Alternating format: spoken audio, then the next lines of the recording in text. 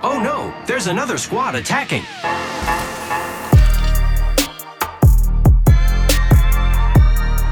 Welcome to the Third Party, an Apex Legends podcast hosted by myself, Shay, and joined as always by my co-host, Henry. Henry, how's the day treating you?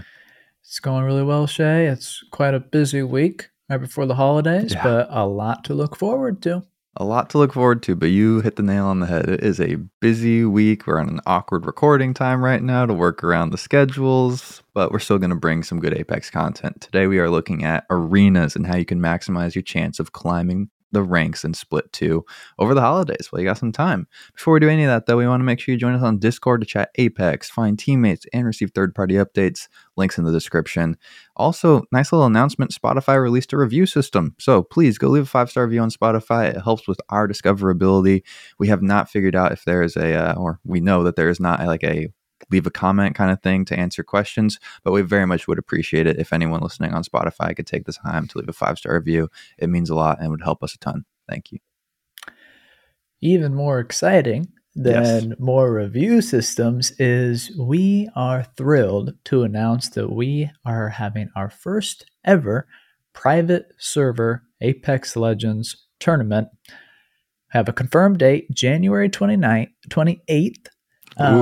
And the way that you can join is become a patron. So there's a link in the description. Become a patron. Right now, the teams will be comprised of patrons only. As a really special thank you to them for sticking with us for almost 2 years now. And it's going to be a lot of fun. There's going to be more information coming out soon in terms of rules and competition and prizes and things like that. But if you have any questions, you can ask them in the Discord, and we're really excited to get this set up. It's going to be so much fun. I'm either ready to watch everyone kill each other or I'm ready to do some killing myself. Haven't decided yet if the hosts will be competing, if there's going to be space for us or not. So we'll see. But dude, we've been thinking about doing something like this for a long time, and it is beyond exciting for, I think, this opportunity to finally come around, essentially. Totally. With that, though, let's dive into the news. First piece of news, we got a new rank split. Tune in to our holiday special for a meta recap on how to perform well on World's Edge. This ranked is coming out on Saturday. Obviously, World's Edge is the next ranked map this season. Super excited. We're going to talk about it a ton on Saturday, so we don't need to really say a ton right now, I think. But I do want to get, what were your first impressions of playing on Stormpoint? This kind of first split and first impressions of having the map in rotation. Yeah, we've talked about it before. Like Stormpoint a lot. Very, very different from World's Edge. Honestly, different from any map. That's one of the reasons that we like all the new maps in Apex, that they really are distinct, which is something that, I mean, after World's Edge, we kind of thought we were going to get more of the same, but then Olympus was a curveball. Stormpoint was a curveball. But I do have to admit that this season was the least amount of ranked I've ever played since the beginning. And that is not a fault of Stormpoint, but more a personal choice. I was going to echo the same thing. So I just had to put that out there. But I enjoy the map. Yeah, this was the craziest split of work, I think, for both of us in terms of our jobs outside of podcasting. Definitely cut into the ranked time. But every match I played on Stormpoint was totally fun. Like you said, it is a very different vibe, and I really liked it. I thought it was a really cool map. I enjoyed all the games, and I think that it is a map that's built quite well for ranked and comp into the future, and I'm excited to see what the esports scene looks like over there on Stormpoint. But always happy to have World's Edge back. It's always a fan favorite. Everyone gets excited. Obviously, Twitter is going crazy this morning with everyone making their return, which I don't know. This last split was great, so I don't know why everyone left, but I'm happy to have anyone back that left. So anything else though before we keep this rolling? No, that's it. Sweet. Next piece of news, the end of year sale is live now with some older popular skins coming back into the shop before the end of the year. Gotta give a little shout out to the Memoir Noir Path skin. That's a must buy if you are a Pathfinder main and looking to spend some money on a skin with your holiday Apex coins that maybe you're getting for Christmas, because I think you actually, did you say it on one of the last episode where it is the best like intro animation of any skin. I think it is. Yeah, that thing's fire for sure. I always ask anything that's going to tickle your fancy, get you to cop something in the store right now. No, I think we've been chaining together a lot of sales, though. I feel like Black Friday, holiday, New Year, we're just slamming them. But yeah, 'tis the season. 'Tis the season for the holiday sale. I mean, I wish the sales were a little bigger maybe than more so the full price, just re-rotate in. But that's neither here nor there. So let's keep the news rolling though. Like we kind of said last year and reiterating it this year, just so everyone knows, the Respawn team is largely on vacation until the new year. From was the date the like 18th-ish, 19th-ish till it's kind the of new staggered year. Start, but staggered, a little bit. And we got a nice little tweet from Josh Medina, one of the last guards of Apex producers, one of the last OGs. He said, before I go full vacation mode, what do you guys want to see us do in 2022 for Apex or go deeper on? The following is in progress, as you all know: cross progression and next-gen console support. I will start in 2022. I want us to do more LTMs or game mode variants. So, obviously, with this tweet, we know that one thing: next gen was scheduled to come out this year, so this is a little bit of a delay, and this is kind of the closest thing we have to an announcement of that. Cross progression, you and I have been looking forward to it for a long time. Going to be really exciting if it ever comes around. But let's key in on what he was kind of talking about there with what he wants to do. Game mode variants. It's kind of something we've been talking about for a while now, and could be really exciting. What are some of your thoughts on hearing that wording used by an actual producer? This is really, really exciting. It was the end of season 7 or 8 that we first got some serious leaks and in-map teasers that there was going to be some sort of domination or team deathmatch on Olympus. So it's been a long, long time now going into season 12 and maybe getting that actualized. But this is the thing that we love the most. I think this is great. We've kind of come to the realization that Apex is a battle royale, and that is really where 80 or 90% of the players are always going to stay.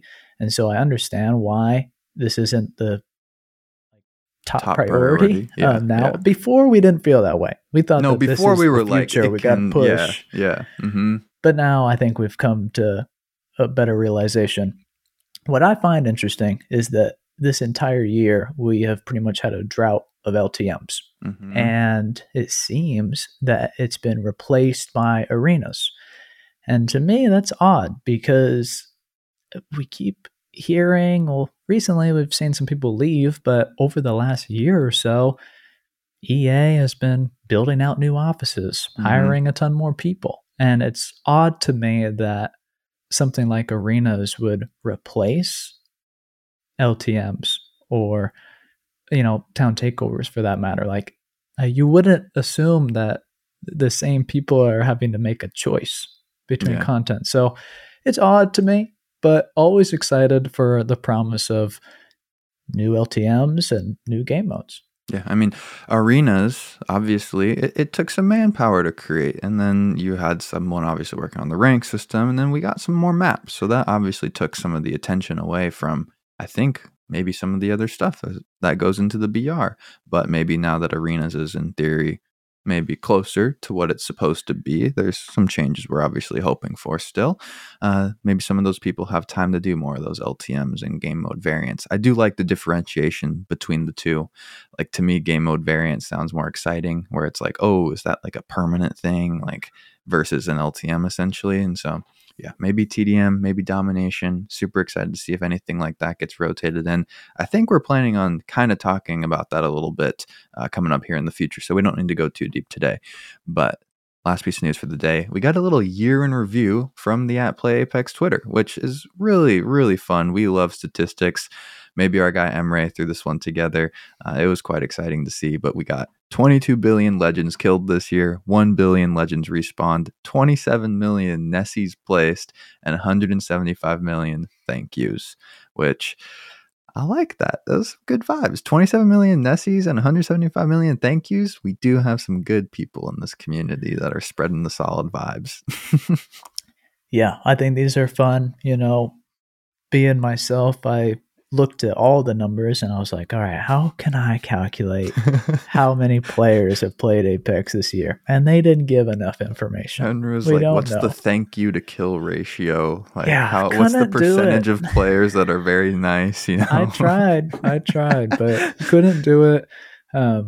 All we know is people are doing a great job finishing teams and not letting rats get away and respawning. So that's a good thing. But other than that, no actual actionable data has come from this announcement. Yeah, very much just a for fun, nice little recap though. Cool to see though.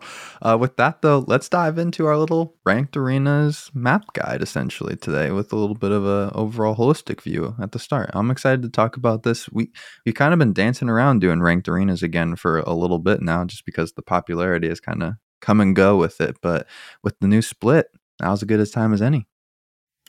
Totally. So with the holidays, it means that probably more games for the most of us. And as Apex fans, we're in luck. We have a World's Edge Battle Royale ranked split and then less than a week of Winter Express left to keep us more than satisfied. However, with no new limited time mode or town takeover and no major legend balancing this season, perhaps you, the listener, are turning to arenas over the holiday break. New content, if you haven't played it in a while, essentially. Essentially, that's what we're telling you. So we kind of just want to do an overall breakdown. And then now that we have 4 solid actual arenas maps, we're going to do a full guide breakdown. So to kick things off, what matters in arenas? This is the only isolated version of Apex where you truly get to control and understand combat. No third parties, okay? It's just a really upfront 3v3. It's the only time in Apex Legends outside of maybe like final 2 teams in the ring fully healthy that you know the constraints of the enemy in terms of econ versus your econ, and it's just 3v3, nothing else to worry about at all. So it's pure gunfight in that way, which obviously good and bad, you know, in terms of how you play.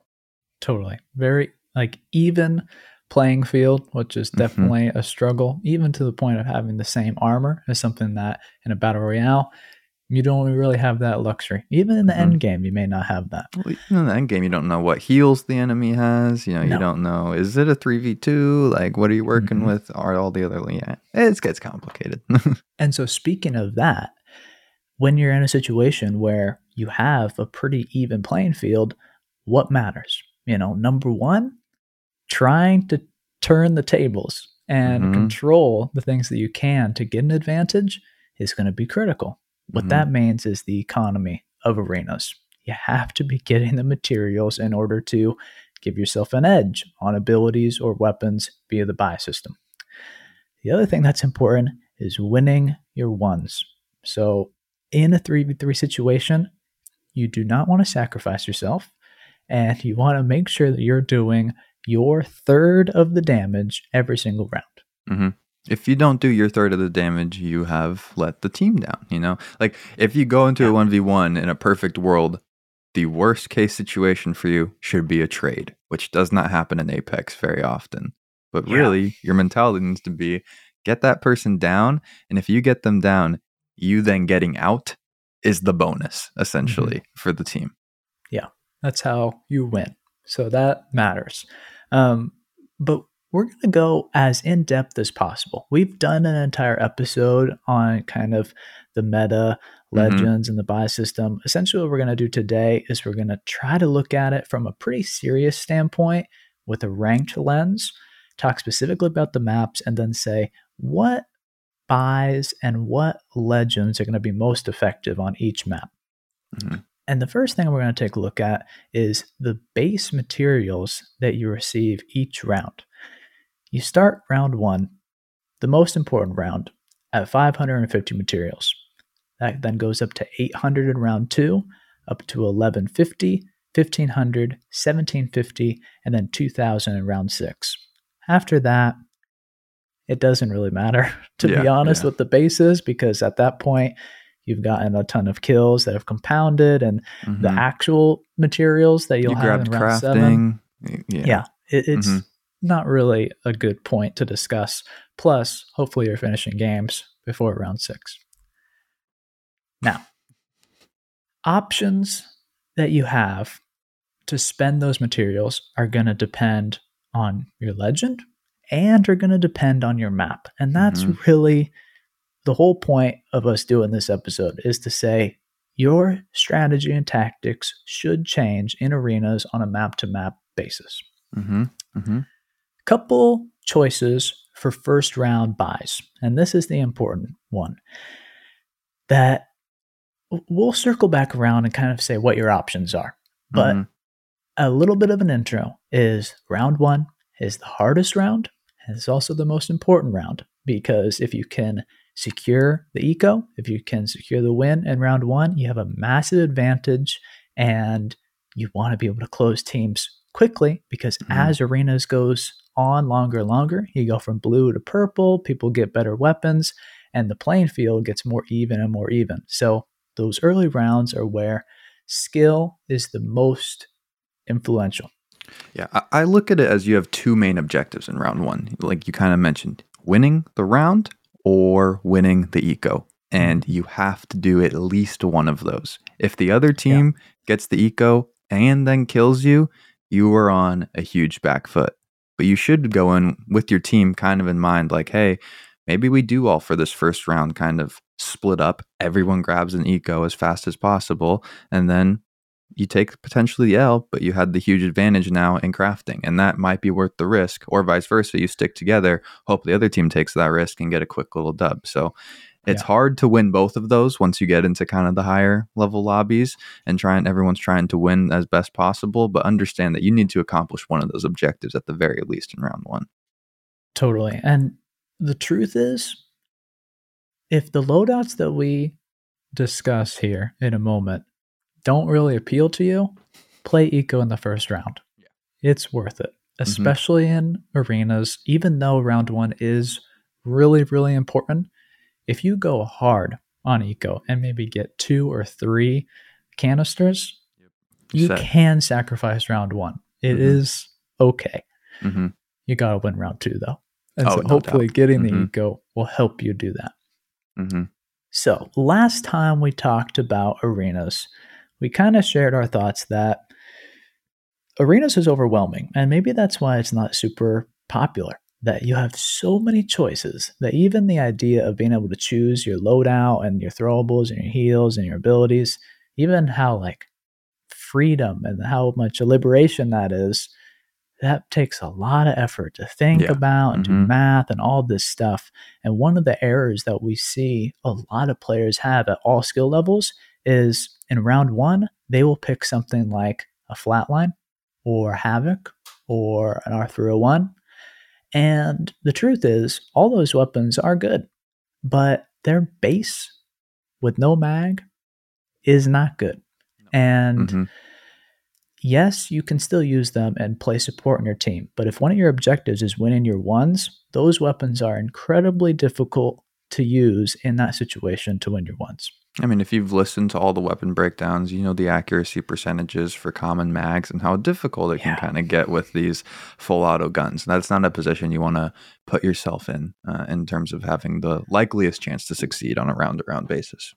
Yeah, you don't really want to, in a really controlled situation like this, require yourself to one-clip somebody when you're going up against a weapon, maybe like the Wingman, that could hit headshots and completely decimate you.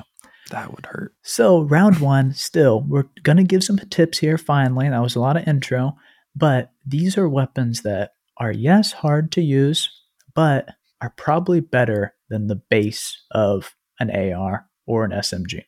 The first one, I think, is a favorite this season after the balancing and kind of the prices of both of these.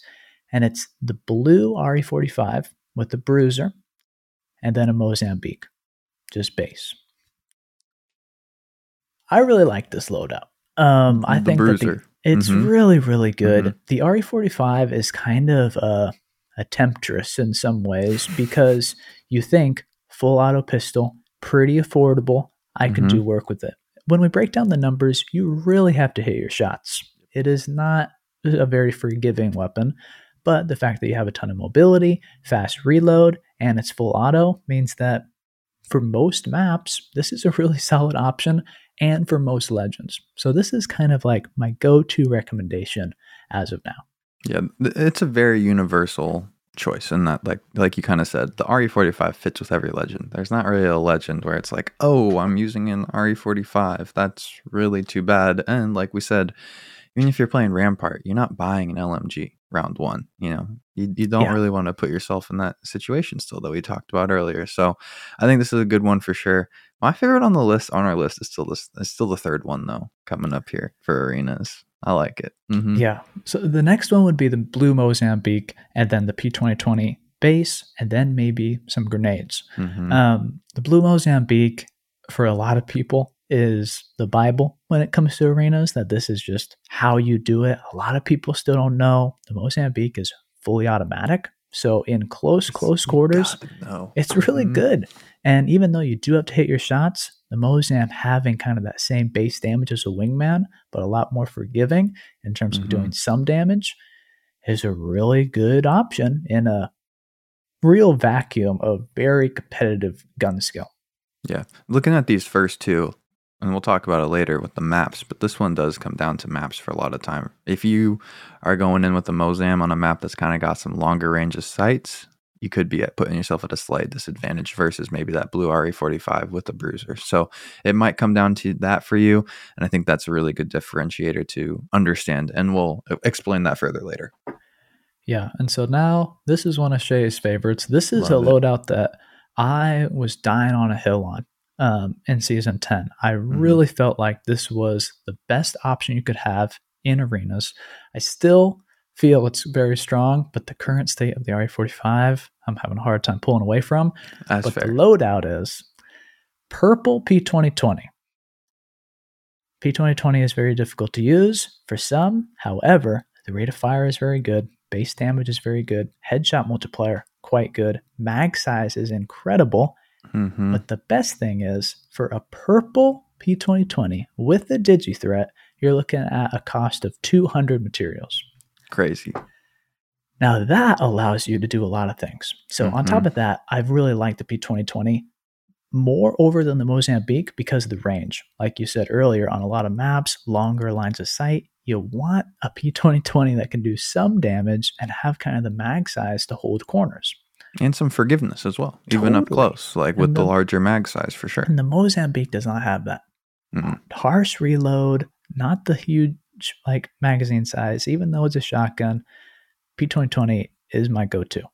But the price of this P2020 allows you to get a whole lot of bang, including the Digi-Threat, and invest in abilities in the first round, which can give you a massive advantage. Some of my favorite things to do are play Loba and get the black market. And maybe you get the meds, not super critical in round one, but play the care package weapons. Yeah. You completely could. And so then you're going into a situation where it's potentially a blue Volt versus a blue Mozambique on the other team. Yep. Very, very powerful. Nice advantage and this to have. allows you to do that in round one. You can also pick up another Bloodhound scan, get some fuse tacticals, and or get some grenades on top of that in round one, which is a really powerful thing. And that's why I love this loadout. I'll go purple P2020, and then depending on the legend, you have some good examples in there. But most of the time for the legends I play, I'll just stack nades. And so round one, I'll be able to, I feel like, decimate some folks with nades who aren't really expecting that grenade spam that early in the game personally. But I do think all of these options that we're talking about right now are truly solid.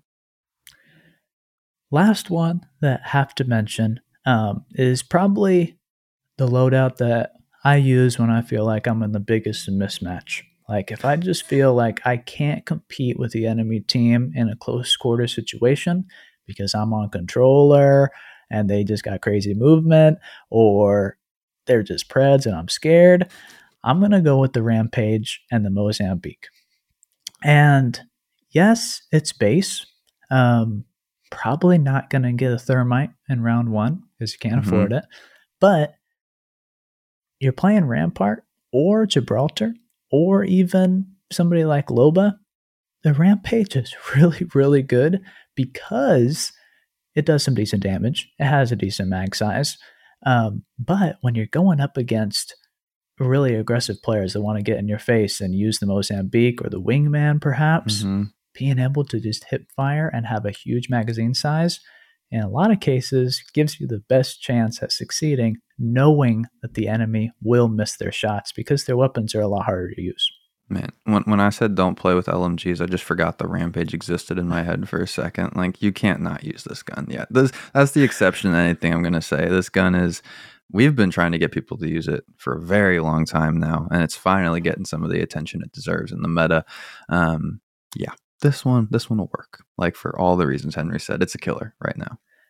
And then last kind of overall recommendations, maybe honorable mentions, would be the Wingman, which is, definitely a favorite for a lot of reasons, but it does tank a lot of your cost, and you don't get any bells and whistles. Like, you don't get a digital threat, you don't get any grenades, no magazine, no optic, base.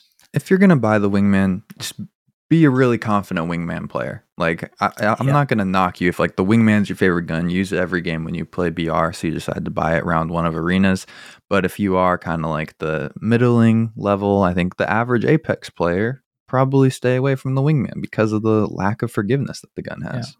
Yeah. And then the second kind of honorable mention might be a white 3030, very affordable, and then maybe you add a P2020 to that.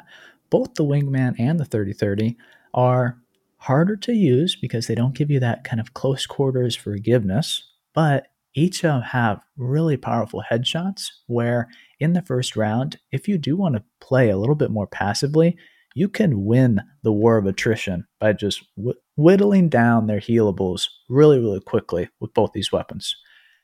Can you do it easier with the Rampage? Yes, but still honorable mentions. Honorable mention Wingman for a reason. And the repeater. No doubt, no doubt. Now, a little bit of a recap on what we think the meta weapons are round 3 onwards. And this is kind of up to you in terms of optic and where you're spending your materials. A lot of times we say invest in one weapon. Don't try to go 2 ways to try to get an SMG and an AR and upgrade them both. Not really doable until like a round 9 sudden death situation. So, and this is kind of based off of our experience in arenas, what we've talked about before on the show, and what we've done in our weapon breakdowns, as well as the cost of these weapons in arenas. And that's the important part as well, the cost. Because I do think, make sure, like, there's a couple on this list that people will be like, wait, but that's not as good at that. Well, it might be as good of it when we talk about the price, especially if you do maybe overbuy early or run into some eco problems against a team that's kind of dominating that part of the game. Yeah, and this list is a lot of different classes of weapons, a lot of different types, but it's in an order that I think is really good.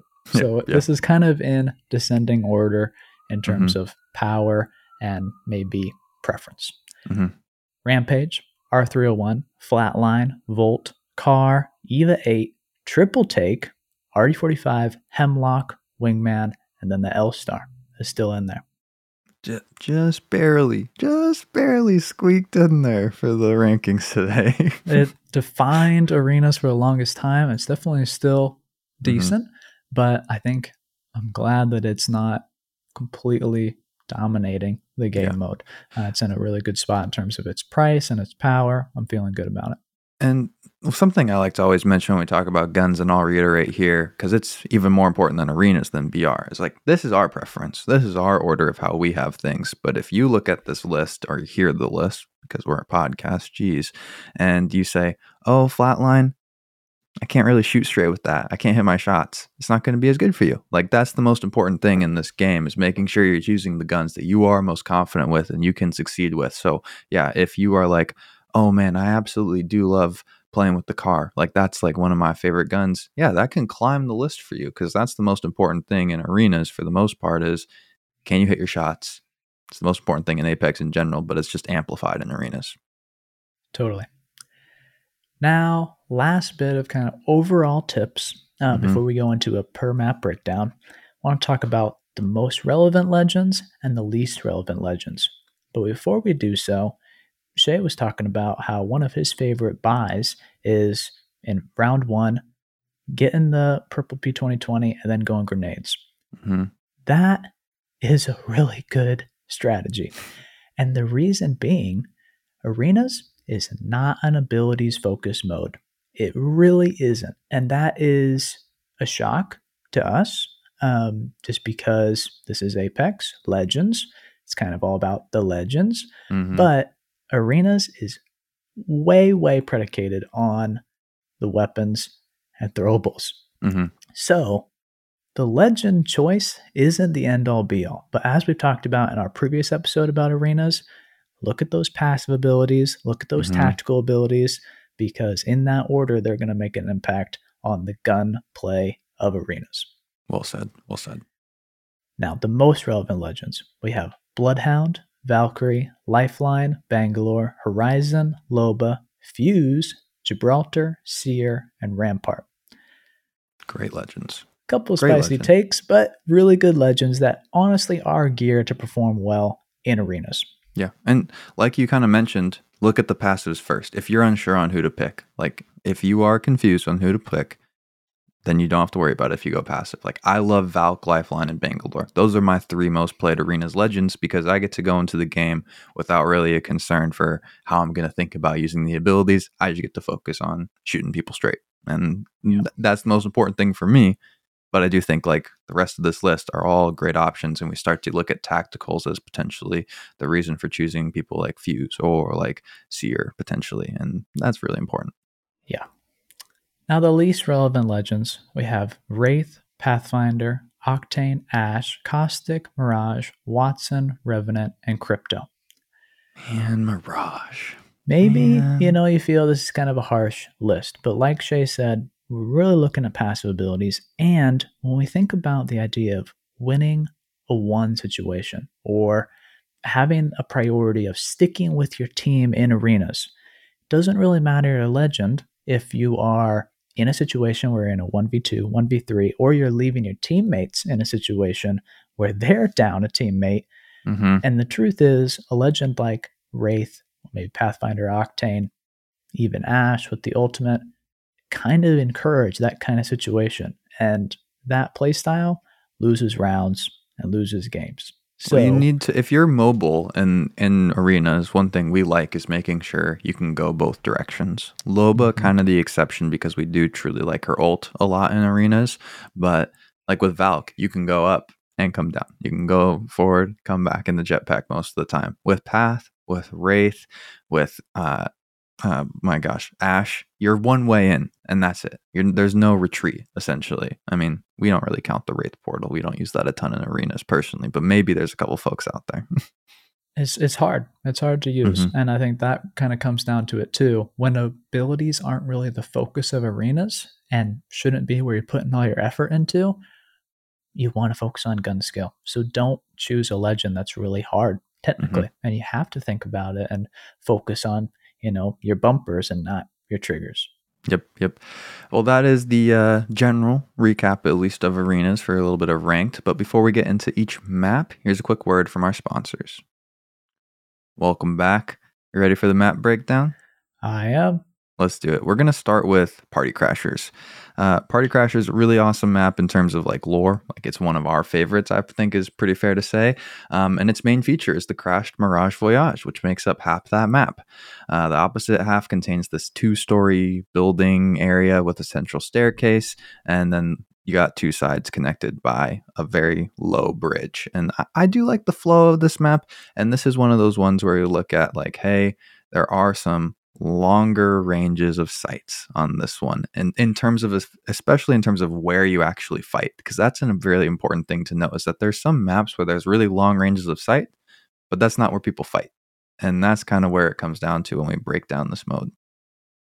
Yeah, absolutely. I think that probably one of the more fun maps. It's very much dependent on what side the ring shrinks. I think it's like almost 2 maps in itself, just because they're so different.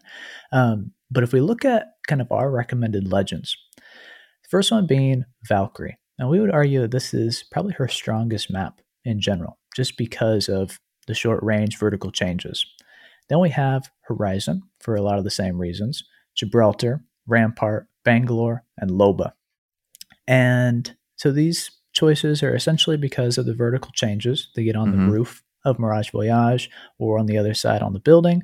But also, you have very, very open supply bins on this map. And so having things like smoke, bubbles, black market boutique are really going to come in handy in the early rounds and the middle of late rounds.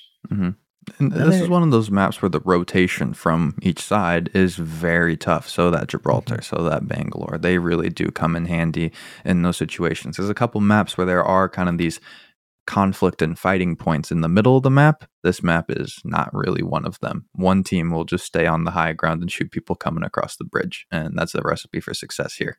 Yes, it is.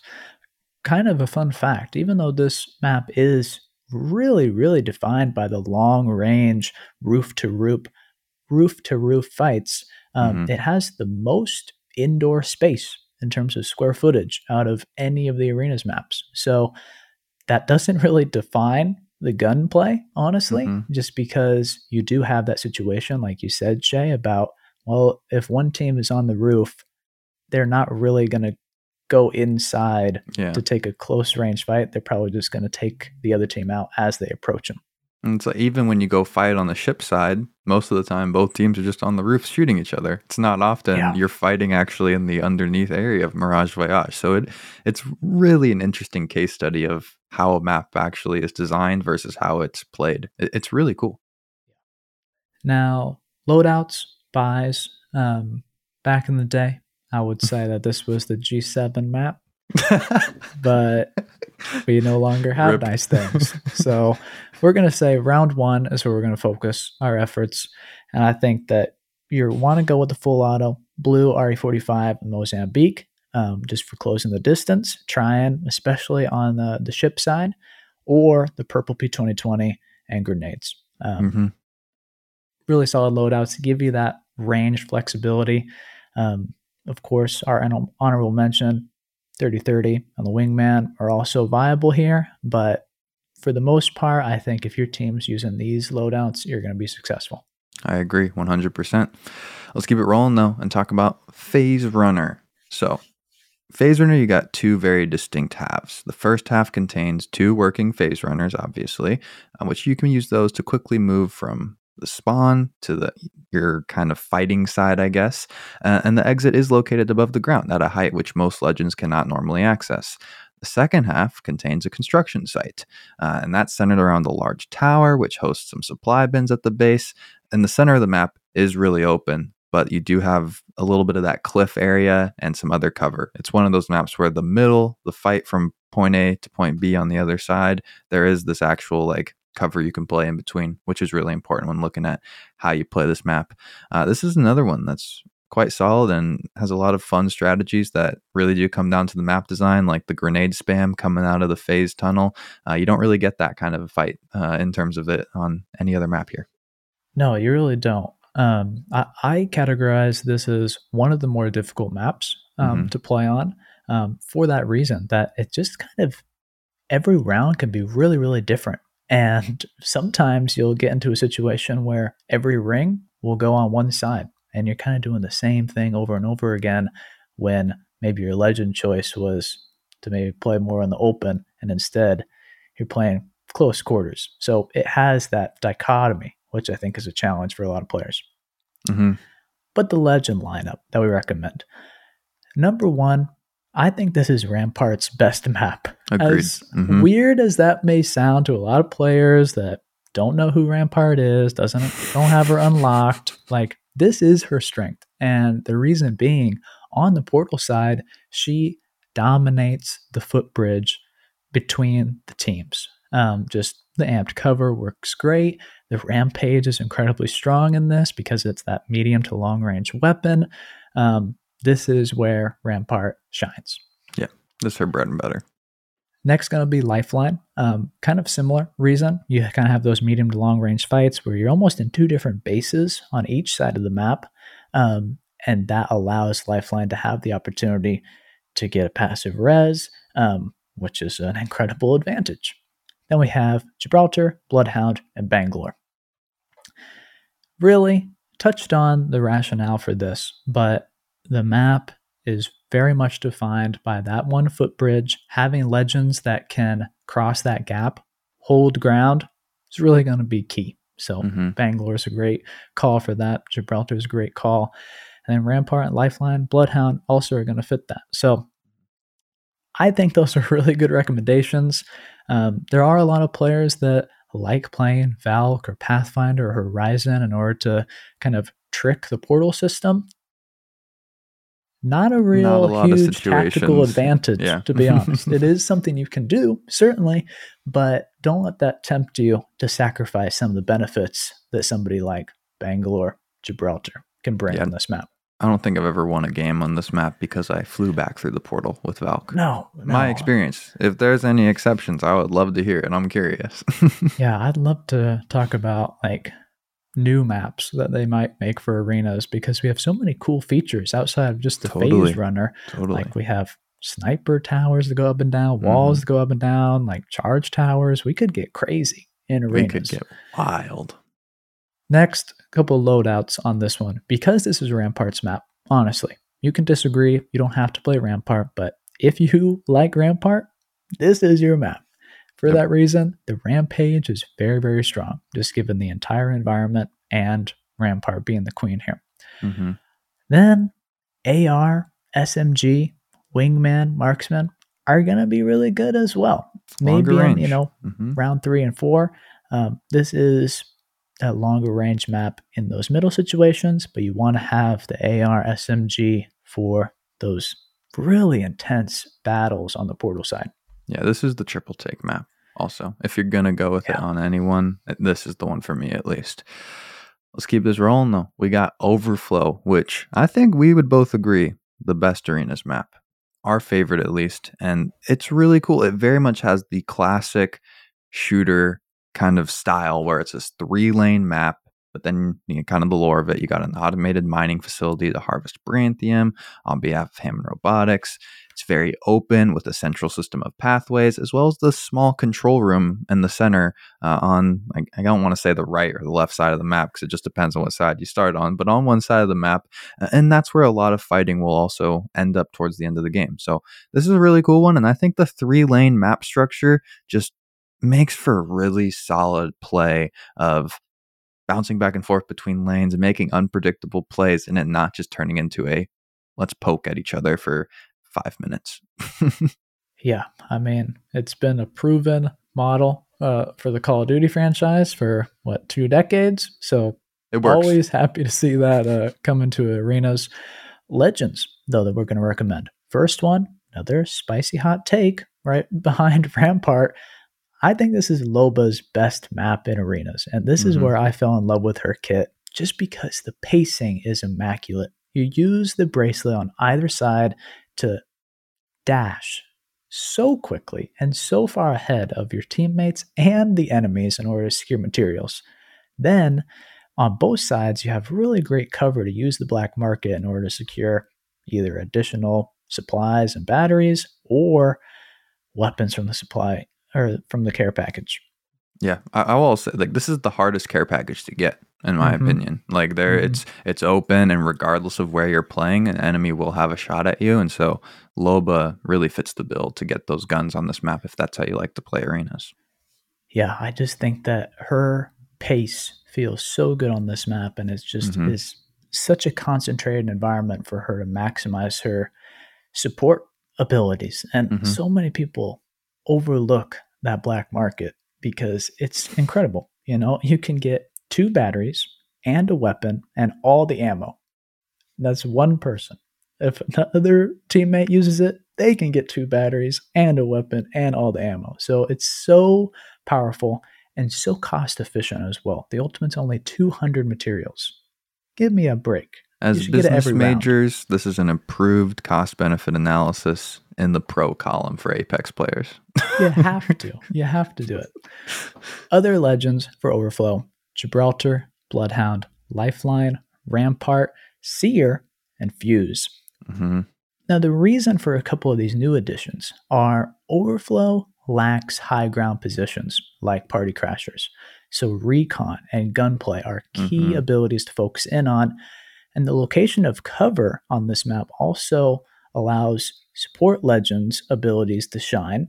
And you're able to play corners on this map way more than others, it feels like, with legends like Rampart, Seer, Fuse, and Gibraltar. Really powerful abilities. The Knuckle Cluster, Seer's passive and tactical honestly shine on this map. No doubt. Loadouts, recommendations. Blue RE45 Mozambique, really strong. Purple P2020 with Loba's Black Market and or grenades, really strong as well. I think the first round buys, definitely solid on this map, that you should be using that RE45. Yeah. I think because of the lane nature of this map, this is one where you can snowball a econ lead in this one, because you can split up and get away somewhat easily on this map. And so understanding that the first round is going to be really important to success, if you can do something like that, is truly key, and why those loadouts make a ton of sense. Let's talk Encore, though. Got to be the most difficult map of these four. And so for lore, because it's a new one, so anyone that maybe isn't totally familiar, founded on the planet Boreas. I hate trying to pronounce things. Encore is the arena where Seer made his name. Treated as a cursed outcast after being blamed for his planet's moon being struck by a meteor, he slowly gathered a following of outsiders who would come to watch him compete. Over time, the Encore arena became more and more designed to reflect the style of its star competitor. And it's a beautiful design, like in terms of the actual map design. It just plays very difficultly in comparison to some of the other ones. When this map came out, we were stunned. Because it was quite different. I felt it was difficult. New maps are always fun, of course, but we were just stunned that we were getting an entirely new planet as an arenas map. New skybox, new environment. It's really, really crazy, and I'm excited to see what more they do with this planet, if anything. Yeah, for sure. But the legends. Valkyrie is going to be key here. Lifeline, Bloodhound, Gibraltar, and Loba as well. Seer is, of course, a must. And the reason for all these are the map is difficult. On both sides, you kind of have a vertical incline, similar to Party Crashers. So Valkyrie is going to be really nice in order to get that early high ground advantage.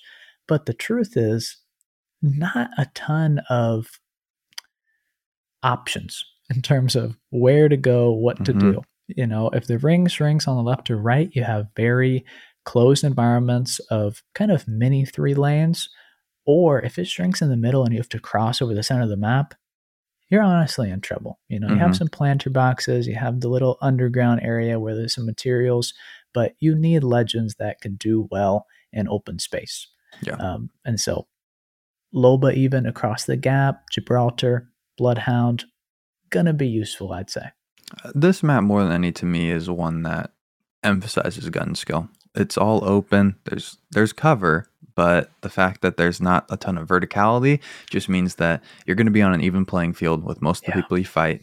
And because of that, you got to hit your shots before the enemy hits your shots. Super simple. Like, wow, great advice, Shay. But I do feel like that's what it comes down to. In this map, more than any other, you're not going to be able to really use your legends to create a ton of advantage for yourself on this map versus some of the other ones.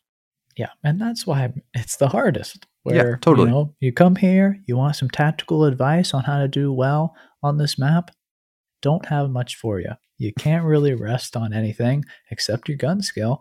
And for that reason, our loadout recommendation, just play eco in the first round. It is too hard to try to go toe-to-toe on this map, trying to get a tricky loadout or something. I would say either go Rampage or just play full eco, P2020, and make that your objective round 1.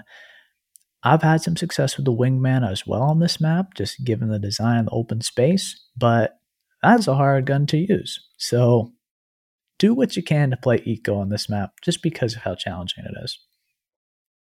Very well said. Very well said. some closing thoughts. What are kind of the final thoughts on ranked arenas going into this split? We gave some advice, some general concepts. Like Henry mentioned briefly at the top of the show, like if you want very, very, very gun specific advice, you can go back to some of the older episodes. The values have changed on things, but how you still go about using each and every weapon remains the same. So there's some advice there. But I think this is a great guide for Legends and how you play early specifically. And that's going to be how you snowball a lot of success in ranked arenas. I have to say, I am happy that Arenas now has dedicated maps. I think that it's a really good time for those that enjoy arenas just because you have that. I'm still disappointed with the system that's in place for ranked. I think that it could definitely be improved. We recommend that you certainly have to play with teammates in a ranked arenas environment. However, I will say that I hope that a lot of players over the holidays, they maybe try out arenas or ranked arenas. I think that because it's a 3v3, it does have solo queue potential. I feel confident in my own abilities to win my 1. And if I can win my 1, then we're on a 3-on-2. Then I feel confident in that situation. So much more fun with teammates, but I think for solo play, not the worst thing ever when you compare it to a battle royale where there's so many more variables outside of your control. You can win more solo in arenas than he can in BR. Yeah, and totally. That's appealing. Yeah, well said. That's quite a big appeal, especially there's a large amount of solo queuers. We see them every day, but if you want to avoid solo queuing, join the Discord, try to find some teammates in there. Can't recommend it enough. Let's wrap up the show, though, with a 5-star question coming from BRADG. Hey guys, love the show. You both are so thoughtful and insightful and are such game changers for an average player like myself. I emailed the show about my Pathfinder Christmas list and would love to hear your perspectives. Wouldn't get through my day without the third-party pod. Keep up the good work. #PlayApex. #30. Okay, here is the wish list. I love playing Path, but I feel like so much is missing with Valk's introduction into the games, as she's completely outshining Path with her innovative passive. Feels like I've played against Valk in every game, even every team where any path that I play is a level 500 main. My argument stands where his grapple becomes a passive. This then opens up his tactical for ideas. I have a few, but I'd really like to see his grapple as a passive and possibly getting 2 grapples like Bang and her smokes. Spider, Pathfinder, man. Tactical ideas. Staying with recon/information, he could hack into where other legends are, like a variation of all other recon legends. After all, he is a computer. This could tie into using the beacon while revealing the next ring. It also reveals any and all players within it at the time of scan and remains for a short period. Reveals don't travel with the players, just show their location at the time of scan. Or it could reveal the number of players within the scanned ring as a banner. Support tactical idea. Path could be used as a mobile replicator for him and his team by hacking into the system to get any item currently in rotation. Still need to buy, similar to the loot Marvins in previous seasons. Attack, Pathfinder tactical. Use Path's boxing background as a way to deal damage or stun enemies with a flurry of punches or an extended punch arm. Interesting. What are some of your thoughts? Really, really cool. Thanks so much for reaching out, Brad. Appreciate it. We really want Pathfinder to have a unique passive ability. One of the things that we are aware of and hesitant talking about is Pathfinder is really, really strong right now. Very popular, top 4 legend, doesn't really need a buff. So how do you give him unique power without taking away any fun, without taking away any popularity, but also give uniqueness? This idea for making the grapple into the passive, to some might sound like, ooh, that's going to give him a lot of power. But I would say his tactical already is a passive. There is no fixed cooldown on his tactical. So you could very, very easily do essentially the same thing as Valk. And instead of fuel, just do grapple duration as kind of this recharge and cooldown, just like it currently is.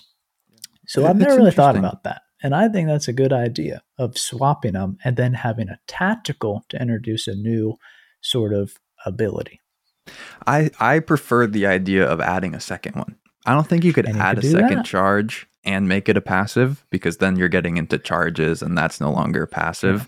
Yeah. But I think the idea of going Spider-Man with Pathfinder, and maybe I'm biased as I just watched the movie, but it would be really fun. Everyone dreams of swinging from spot to spot with Pathfinder, and that would be really cool, but obviously doesn't solve the problem of no passive. But his mobility is definitely not in a place where he's top dog anymore. So you can put some power into him, at least in my opinion right now, and have him still stay in a pretty healthy spot. So I'm really excited to see the future of Pathfinder, or if he kind of just stays where he's at, because he's now in that like Bangalore state of just like pretty solid and successful, despite maybe some concerns from people in other spots. Definitely like the idea of having a heat map sort of survey beacon ability. Mm-hmm. That's a very strong passive. I think we've talked about something like that on the show before. That would probably be my favorite. Sounds good. That's going to wrap the show, though. Thank you to our producer, The Third Party 10, who supports us over on Patreon. Subscribe on Apple Pods. Drop a follow on Spotify. Leave a 5-star review with your question on Apple Pods. We'll answer on our next episode. Leave a 5-star review on Spotify. We really would appreciate it. Follow us on Instagram and Twitter at Third Party Pod, and check out the Discord via the link in the description. Thank you so much for listening to the Third Party Podcast. We'll catch you next time. Peace. Hey now, another squad coming in.